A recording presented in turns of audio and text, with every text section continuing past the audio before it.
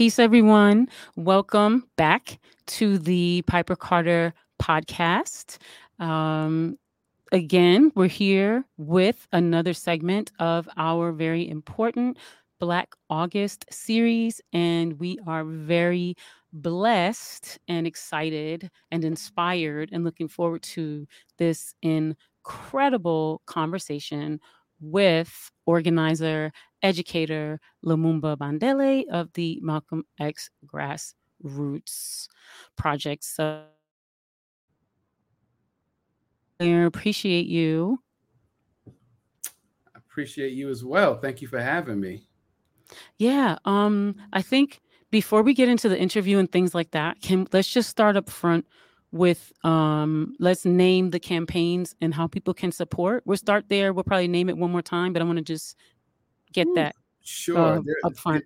Sure. There are a few campaigns. So most of the work that I am currently doing now is around the support and release for U.S. held political prisoners. And so we just won a major victory with the release of Sundiata Acoli May 25th. The campaign now is in a fundraising stage. After doing almost 50 years in prison, he has come home, of course, in need at 85 years old. His daughter is now having to take care of an octogenarian. And so we really need to raise as much resources as possible so she does not have to bear that on her own. And so sundiataacolifc.org is the website. We encourage people and invite people to go to that website to see how you can support. You can make donations directly. You can purchase merchandise. You can get these T-shirts that say "We brought Sundiata home." You can get hats and pins. And so that is one. The other is MutuluShakur.com. We are inviting people to go there to be able to be directed to petitions where we are pressuring, urging, demanding that the Bureau of Prisons release Mutulu Shakur, who is terminally ill with cancer. His request for compassionate release has been denied twice. Even though he is, like I said, terminally ill, he will die. They will not allow him to die at home with his family with dignity. And so we are upping the ante and really pushing for more broader community support to support the call for him to be released immediately. Thank you. Thank you for that. And the links we'll make sure are in the description. And when we send this out, we will continue on these campaigns with you. So thank you for that. Thank you. So talk a little bit about the org before you, just a little bit about the org. So folks who are not familiar. Sure. The Malcolm X Grassroots Movement is a national organization with chapters in New York, Philadelphia, D.C., Atlanta, Detroit, Birmingham, Jackson, Mississippi, and a few other cities I know I'm missing. And we are an organization for and by Black and African people in the United States fighting for self-determination for Black people, not only in the United States, but globally. And so I am a member of the New York chapter and have been since 1995. Wow. That is 25 years, 23 years? Yeah, it's 23 years. 23 years. Okay. That's a whole lifetime. No, it's actually a little bit more than that. My math is horrible. Okay. Yes. Yeah. Yes. That's someone's whole lifetime. Yes. And thank you for that. And can you let folks know how they can, get involved? Sure. The Malcolm X Grassroots Movement's website is www.mxgm.org. mxgm.org. Malcolm X Grassroots Movement.org. Okay. And we are also on all of the platforms, Malcolm X Grassroots Movement on Twitter, Instagram, and Facebook, and you're invited and encouraged to follow us on those platforms. Thank you. And again, just before we get into you personally, I want to just get a definition from you because there's a word. It's interesting. I'm involved in a lot of different ways in the movement, and one way is door knocking, and also just sharing information. And I was at an event on Saturday, and we are also working on a video that's going out about abolition. And Mhm. as I was going around the event, which is deeply embedded deeply into the hood, um, many people, and even those who had been formerly incarcerated, had never heard of the word abolition. Mm. And so Mm. I'm wondering, so because that word may get thrown around a lot in this Absolutely. conversation. So Absolutely. before we get into the conversation, could you please help us understand, what does this mean? So abolition is, I think, in this current context, a way to frame a vision for for our society, that is removed from context of punishment, that is removed from carceral reactions to human dynamics, that actually is the flip, where we can envision a space where we highlight the best of who we are. We make decisions based on preventing things. We make decisions based on providing as much support for human need as possible. And we recognize the ability for human transformation, that people are not the worst thing that they have ever done, that people do things in response to things, and we really are attempting to examine root causes of issues and begin to eliminate those things.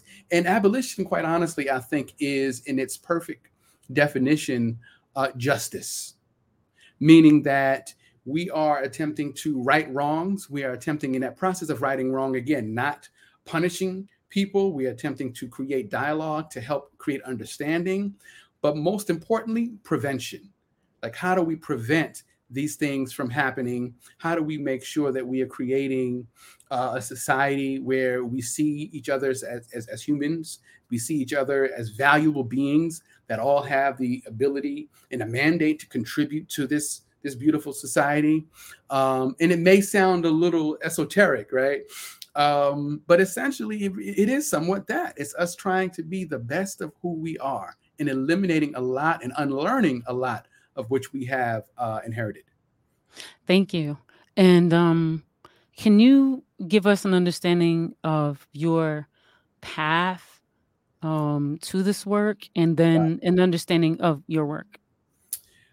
Okay. The easiest way to explain that, I am a child of the Black Power movement. My parents were founding members of an organization here in Brooklyn called the East. And I encourage people, if you have the opportunity, there's a documentary that was recently done this year on this organization. The first documentary that's ever been done on our organization is called "The Sun Rises in the East." It's a really powerful documentary. I encourage folks, when it comes to your city, to check it out. But my parents were founding members of the organization. They met there, they married there, and I was born into this movement, hence my name, Lumumba. And I joke around and say, well, there's no pressure, right? My father gave me this name, it's not like I got a lot to live up to, right? So being born into the East, I didn't have a typical childhood. I don't know if people are familiar what it's like to be a child of the movement. And I guess it can exist on a broad range of ways and experiences. For me, our home was a part of the structure of Black organizing. My whole experience was a part of that. And so my childhood specifically was not one where I spent a lot of time going to playgrounds, going to play dates. Literally, most of my time was at my parents' side doing movement work. So doing boycotts, demonstrations, doing cultural events at our space, at the East, doing all of these things. And, my home was, a place where people would meet constantly. It was very rare that we had the house to ourselves. There was always people here. I tell a story oftentimes. I woke up one day and Nina Simone was in our living room and stayed with us for like about a weekend and some days, right? Wow. We had, South African exiles that came to live with us. So it really was a movement experience. And Yes. so that really set the trajectory for me, for how I saw my life, how I saw what my purpose was and is in life, and that has been the path ever since. So throughout my childhood, throughout my time as a youth, in high school, in college, I've always been doing some kind of organizing in some capacity. And I had some very impactful experiences as a child. At age 9, I had the opportunity to travel to Varadero, Cuba, where it was I forget what year it was, but it was an annual Cuban pioneer camp with young people from all over the world who came to Cuba to fellowship and share space. And these are people who came from liberation movements from El Salvador, from Nicaragua, from South Africa, from Namibia, from Libya, from Palestine, from Ireland, all of these places. And we were representing the United States. And it was a transformative experience to be able to see young people living their lives, but committed to transforming the material conditions of their lives and their communities. But that's my childhood. Up until now, I'm still doing this because it is, again, my purpose. Thank you. And then to your path to the organization. The path to the organization was through the work. Malcolm X Grassroots Movement was the first organization that I joined that I did not help to start. I didn't co-found. And there were a number of reasons that I joined MXGM. Primarily in '94, I was doing a project when I was working at the Caribbean Cultural Center African Diaspora Institute. I was the director of programs then and was coordinating a African traditions and hip hop concert and conference. And we were pulling together young activists from all over. And I re-engaged with who is now my wife, Monifa Bandelli. And we began to work together to pull this together. And then we also began to work together to pull together this Asabache Youth Organizers Training Conference. That was, I think, the key point where I became more connected to Malcolm X Grassroots Movement. MXGM was one of the key coordinators of this conference. And it's a funny story, and I'm going to share it because I think it's a real sort of anecdotal thing around organizational recruitment. I was going to visit different organizations trying to do a pitch to have them come and join the coordinating body of this conference and try to get them to be involved. And so I went to MXGM and spoke to them at their meeting, and I was asked to come back. And I came back the following week, and they said, asked me to come back again. I came back another week, and I was like, well, what's going on? And they said, well, since you keep been coming so long, why don't you just become a member? And they threw a membership application in my lap, and I became a member. And I was really impressed with the organization, primarily because this is the mid-'90s. And in the mid-'90s, there are a lot of community organizations, a lot of radical Black organizations that are, it's a lot. I mean, if you can think about what hip hop was during that time, right? It's Brand Nubian, it's X Clan. It's a reflection of like Black organizing, right? Yeah. And this was one of the first organizations I saw that had very skilled, resourceful people who were not satisfied with just rhetoric. And they actually were utilizing their skills and their expertise and their profession, in some cases, as a tool for the work. So MXGM had at that time a number of amazing writers. I'm a name drop. Some of the writers that were in the organization and at that time that like really wowed me: Dream Hampton, Kieran Mayo, Raquel Cepeda, a few others I'm missing, but these are all like significant, journalists, right? Who have transformed a lot around not just hip hop journalism, but Black experience in larger context. Yeah, they were utilizing their professions to talk about political prisons, to talk about theories of Black womanism, to talk about deconstructing patriarchy, to talk about Black self-determination, to talk about police violence. And for me, that was like enticing. It was like, yes, finally, some people that get it. And so I joined, and I've been with the organization since. Thank you. So let's talk about the role of culture in the movement and in organize the power, I would say. Mhm. Um, I would say in my experiences, whether it's that same community in New York City, um, with hip hop, or again, South America, or just various, I would say, spaces where culture is central to the movement, or culture is central to the work of you know maybe mobilizing people, or igniting people, or educating people, inspiring people, bringing people in. I'm in some different spaces where we have mystica, right? Where we have a whole aspect where we, do stories and pour libations, or do dance or music or poetry before we start a meeting, right? Mhm. And it's to ground us in this Right. collective story of maybe our struggle or our triumph. Um, can you speak about how, for you, culture, how has that helped you? How has that moved you? How has that, given you wings, I should say, to to Right. do this work? Yeah. Right.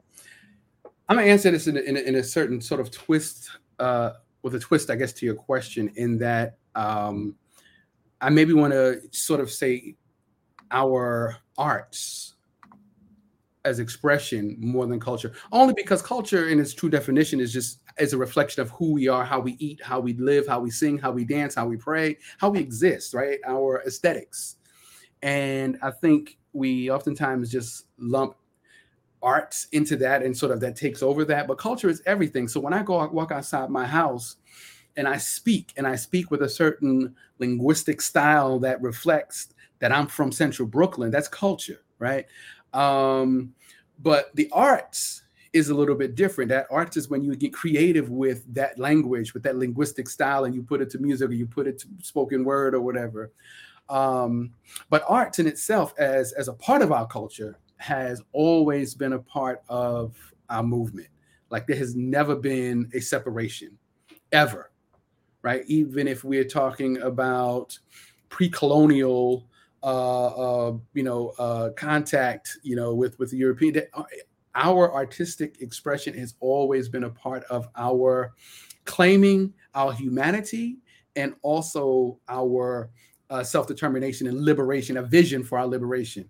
So it's always been a part of that. So this idea of, like, using hip hop, as a way to talk about our movement, as a way to talk about our struggle, as a way to talk about our organizing, is not new, right? It may be new for that particular art form, but in terms of a form of engagement, a way of accessing people, it's not new at all. Negro spirituals underscore that, right? All of these other kinds of experiences, the whole Harlem Renaissance is that, right?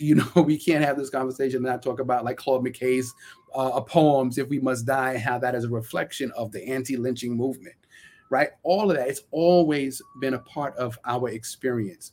And so what we're looking at contemporarily is this generation's manifestation of that, this generation's language and approach to that and relationship to that. And the next generation will have something different, right? But there will always be that connection, because when we struggle, we don't ever engage in movement separate from our art. It will always be a part of that. And thank you for that distinction, or that nuance, or that, I guess, breaking down of the relationship between the arts, In culture, yeah. culture, and how. Yeah, thank you for that. I love that. May I borrow that? I'm gonna. You absolutely should, yes. And let, Yeah. and let me just say, I got that from the teaching of Dr. Marta Moreno Vega. So if you're gonna borrow it, but that's where you got it from. Okay. Thank you, and thank you. You are an educator, so thank you. Yes. Citing sources. Thank you. So let's understand about, at this moment, because in the beginning we spoke of, just a couple of the many existing campaigns. Can we speak a bit so that folks could understand? For me, when I'm speaking with a lot of different people who are not in movement or our culture, as you will, Mhm. I will say that it feels as though, or the language that I hear is a very hopeless language, a Yeah, very yeah, this thing is outside of me. There's nothing I can do about it.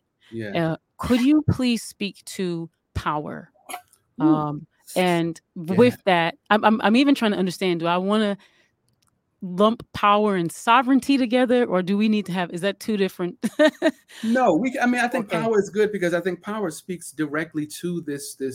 And I think if what I'm hearing you correctly say, it speaks to this issue of apathy. You know, this sense of hopelessness, and I think a lot of that really is a reflection of our, I don't say inability, but inconsistency with telling our stories. And again, this goes back to our art, right? We have as artists, and I consider myself an artist, I'm a DJ, like we have a responsibility to tell our stories, not only tell our stories of pain and suffering, but we absolutely have a mandate and a responsibility to tell our stories of victory.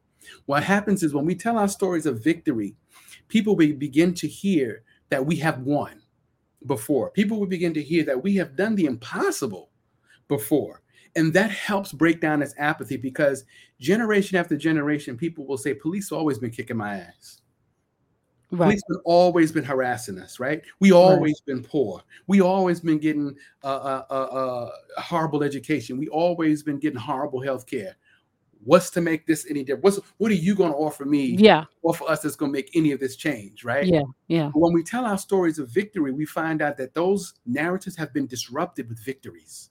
Those narratives have been disrupted with pockets, with spaces where we have changed the needle. We have changed history in many cases, right? But if our folks don't know that, if our folks don't have an understanding as to the possibilities, Yes. then that apathy will totally uh, just eat up our community members. And as an organizer, apathy is one of our biggest opponents, Yeah. not necessarily the oppressor, Right. but apathy. You know, Right. as an organizer, you learn early on that your struggle is to win the hearts and minds of your people, Right. right? And what prohibits you from winning the hearts and minds of your people is that people don't see any possibility in what it is you're talking about. People don't see any any possible way of transforming or changing that reality. But when you begin to share history, when you begin to share stories of victories, then it's like, oh, okay, we absolutely can shift some things. We don't have to stay in this space of victimization. We don't have to stay in this space of just being just totally, you know, just drowning in all this stuff. That is empowering. Yeah. Telling our stories, particularly our stories of victories, is a mandate. It's a responsibility. It absolutely is a necessity. Thank you for that. That's very much food and is very nutritious. So thank you. Thank you for that. That's powerful. And with that, you talked about transformational tools.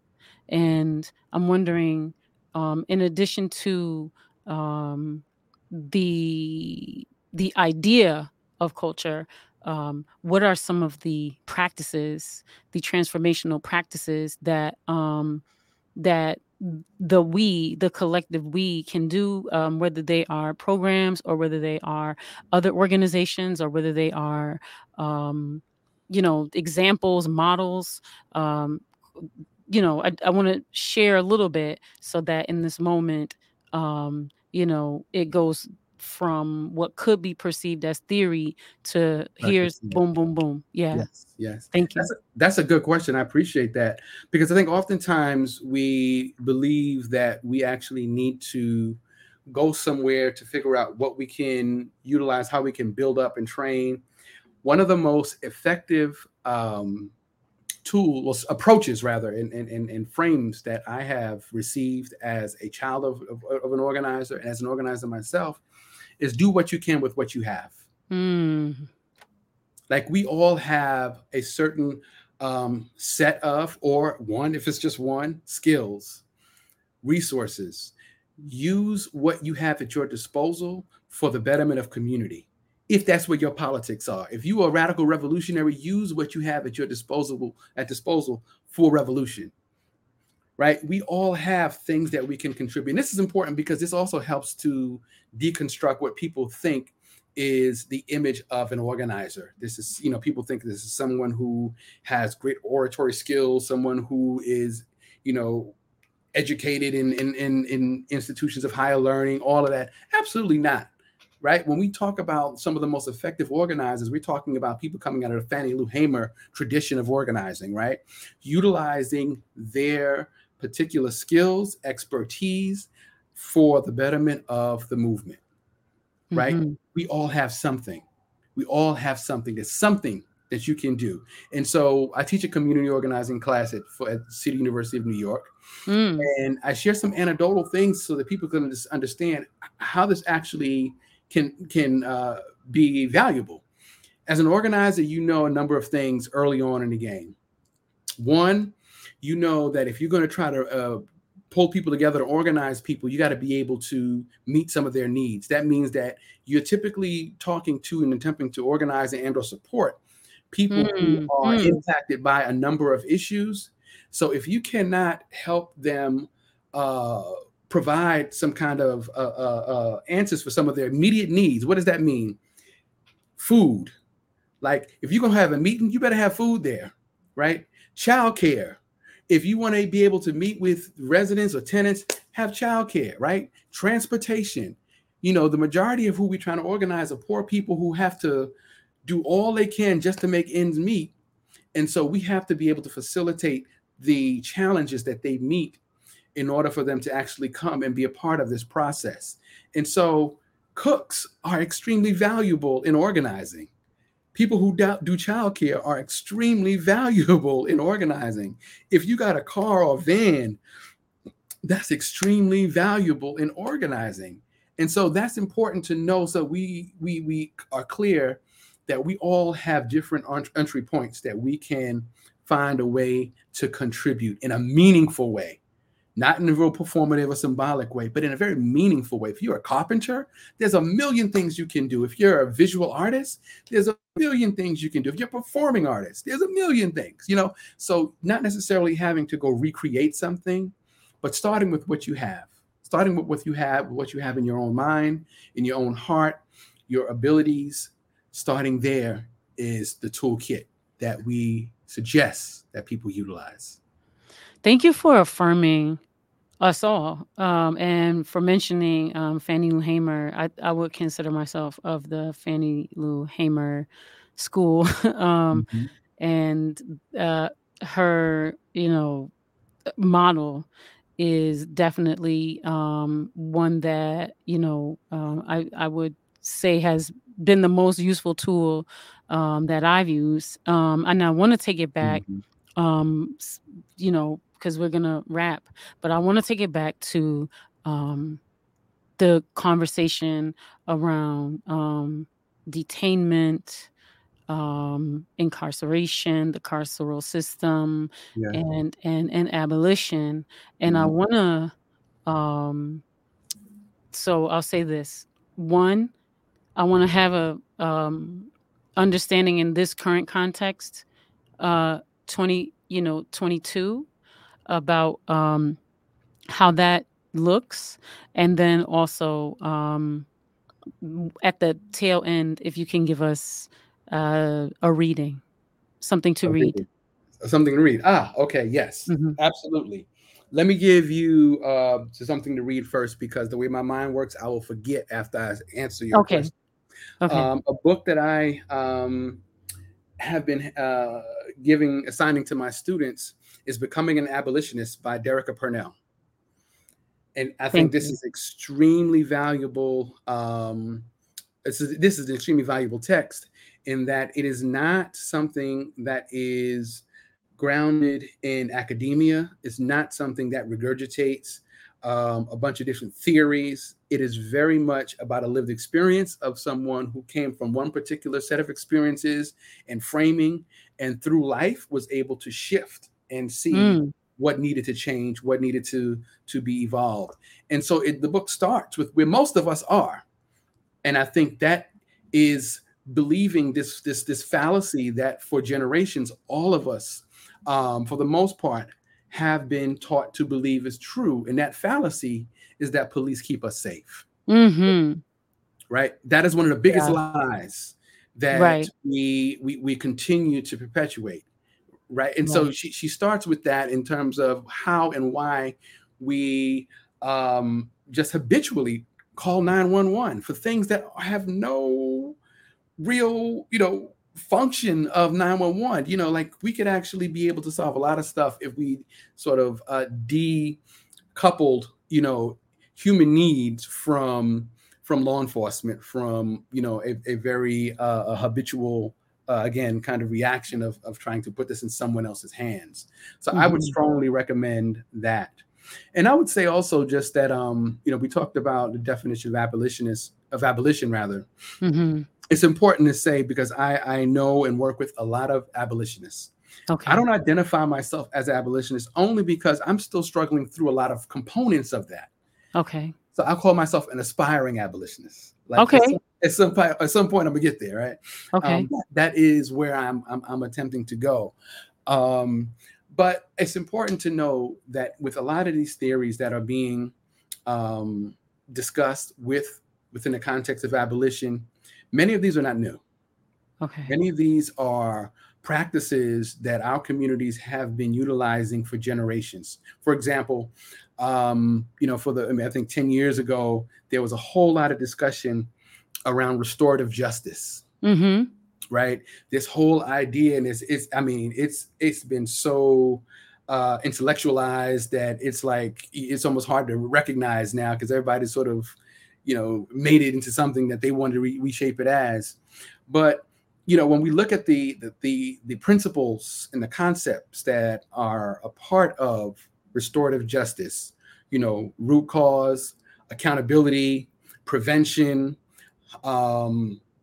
community engagement and involvement, a lot of that is stuff that our communities, and not just Black communities, but you know, communities in general have utilized. For example, back in the day, if you were playing outside and you broke Miss Jenkins' window, Mm-hmm. right? Typically, folks are gonna get together. You're gonna have to go and apologize to Miss Jenkins. You're gonna have Mm-hmm. to figure out how to pay for her window or fix it somehow, but you have to address and confront what your actions resulted in, right? And if you couldn't do that, you actually end up with probably working to clean up Miss Jenkins' yard for the next few weeks or whatever. But there is some very systemic ways that our communities have resolved conflict Mm-hmm. without law enforcement, have Right. resolved conflict in a way that is grounded in community. It Right. wasn't called restorative justice back then, Right. right? But it Mm-hmm. existed. It Yeah. existed. And so I think it's important to know that the names are new. The names are very new to some degree, but the concepts are things that we have already. We have these models. We have stories if you talk to your grandparents about it. And primarily because of segregation, we had to come up with solutions that did not involve law enforcement. We Yeah. had to come up with solutions, and sometimes that meant other institutions had to step in and facilitate stuff. So the reverend had a larger responsibility to resolve conflict. The teachers had a larger responsibility to engage people and help resolve conflict, right? All of those things I think are extremely valuable and absolutely necessary now. Thank you for breaking that down. And so I want to, respect your time, but just before you go, I do have one more question, and it's like the piece that I'm always asked from my community members about how resolve may be a not the proper term, but I'm going to use resolve just in this moment. When there are harms that um, are outside of something that could be solved in a circle or in that kind of way, right? Like harms that are what some folks may call irreprehensible, right? Mm-hmm. Mm-hmm. When there's a want for vengeance, right, Right. from whether that's Right. family members Right. or loved ones. Mm-hmm. So I want to understand from Mm-hmm. your perspective, How do you respond to that? Yeah. and it may not be an answer, or Right. maybe there Right. is. Right. Well, I Mhm. think the first thing I do is acknowledge that what we know doesn't work is what we continue to do. Yeah. Right. So we know, we hear stories every day. We look at the news of some of the most, was the word used, reprehensible acts that people have committed and continue to commit. And we know that the state has put in place things that they consider to be things to help prevent that. Right. Harsh, tough laws, harsh sentences, and to a large extent, things like the death penalty, right? And we know that those things have never prevented these things from happening again. I think the challenge around us imagining a new society, us imagining something different, is that oftentimes we believe that it's somebody else has the answer, and that's not the case. What we are missing is the collective imagination to really put our minds, our resources into figuring out what some of these answers are. But I think because it's something new, we are stuck with what we know. And what we know, unfortunately, again, has been proven not to work. The police do not keep us safe. Right. Harsh laws, harsh sentences do not prevent people from doing reprehensible stuff. Right. It does not. Right? Texas has one of the highest rates of executions. Mm. You would think that if that theory were true, you would not have murders. You would not have all of the acts that would result that in the sentences of capital punishment. Right. People know, right, that this is what happens, but that does not prevent it. So I think it's important to really just name what we know does not work, right? And then really begin to have an honest conversation about what some possibilities are. And that is where I think we're going to find a lot of the real valuable nuggets. And I think that is also where we're going to find so many ways that people can contribute who typically would think that they don't have anything to contribute. Our neighbors, right? Yeah. Young children, have a conversation with young children about what their vision, understanding of justice is. Oh my God, that's a valuable conversation, right? Because many of them are young enough where their understanding of justice is not rooted in a carceral context, right? And so I think that those kinds of conversations are extremely important, extremely valuable, and we need to have some honest conversations about what we know does not work, and that we have to challenge ourselves that we are not continuously upholding something because we cannot figure out another solution. And essentially, that's what we continue to do. Yeah. The question is, if not this, then what? Yeah. Right. And so that really is the entree right there. If not this, then what? So unless we have an alternative, we're going to continue to do what's wrong. Right. That's not sound. That's not logical. Right. So essentially, we're just doing something until we can figure out something else, because in our own honesty, we know what exists, again, does not work. And thank you for that. You make me think that probably September we need to focus on healing justice. Ooh, I love it. I love it. Yeah. Well, I am going to respect your time, and I appreciate all the time that you have given. I want to give you enough time to do what you need to do to prepare yourself. Okay. And I appreciate, I definitely would love for folks to send me questions and, any follow-up, and, would definitely point you in the right direction. Before we go, could you please, just again, for those who just hopped on, because we are live, name again the ways in which folks can support these existing campaigns? Absolutely. So the Malcolm X Grassroots Movement website is www.mxgm.org. Again, we invite you to go to the website and see all that we're doing. The two campaigns that I want to uplift at the moment, right now, the most dire need right now is for Dr. Mutulu Shakur, who is serving over 3 decades in prison right now and is terminally ill with cancer. He will die. He will die within the next few months.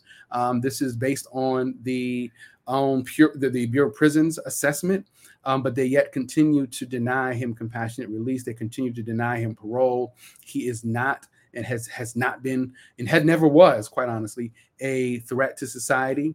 But yet he is still being caged up and still not allowed to go home and die in dignity in the arms of his family. And so we invite you to go to MutuluShakur.com, MutuluShakur.com, MutuluShakur.com, to sign the petition and share it out far and wide, and join the call for his immediate release.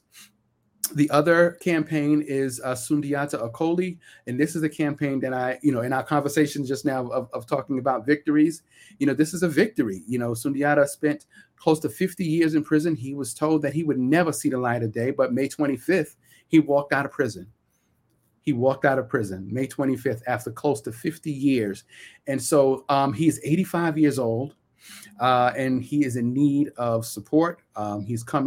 He is home with his family, and his family now is his children now forced to take care of their children, and now their father, who is an octogenarian, who is ill with a significant amount of health challenges. And so we're asking for community to help pitch in so that the family can not bear the burden of all of this by themselves. And so Sundiata Acoli, FC.org, SUNDIATA ACOLI FC.org, Sundiata Acoli FC.org, to make a donation and to support our freedom fighter who came home this past May. I want to thank you. Again for your time and for this very brief teaching, education, survey, if you will, of one of the, I would consider probably the most important issue of our time. And thank you for the work that you're doing, and thank you to your wife for the work that you're both doing, and to everyone at the Malcolm X grassroots movement and everyone in the movement. Just sending lots of love and appreciation to everyone that has been continuing with these campaigns, and sending so much love to the families of everyone that's impacted by this incredible issue. So, and then we just want to ask folks to please keep listening to Piper Carter Podcast on the Detroit is Different podcast network. You can find us on pipercarterpodcast.com or detroitisdifferent.net. And again, we are on all of your social platforms. Be well. Peace. Peace. Thank you.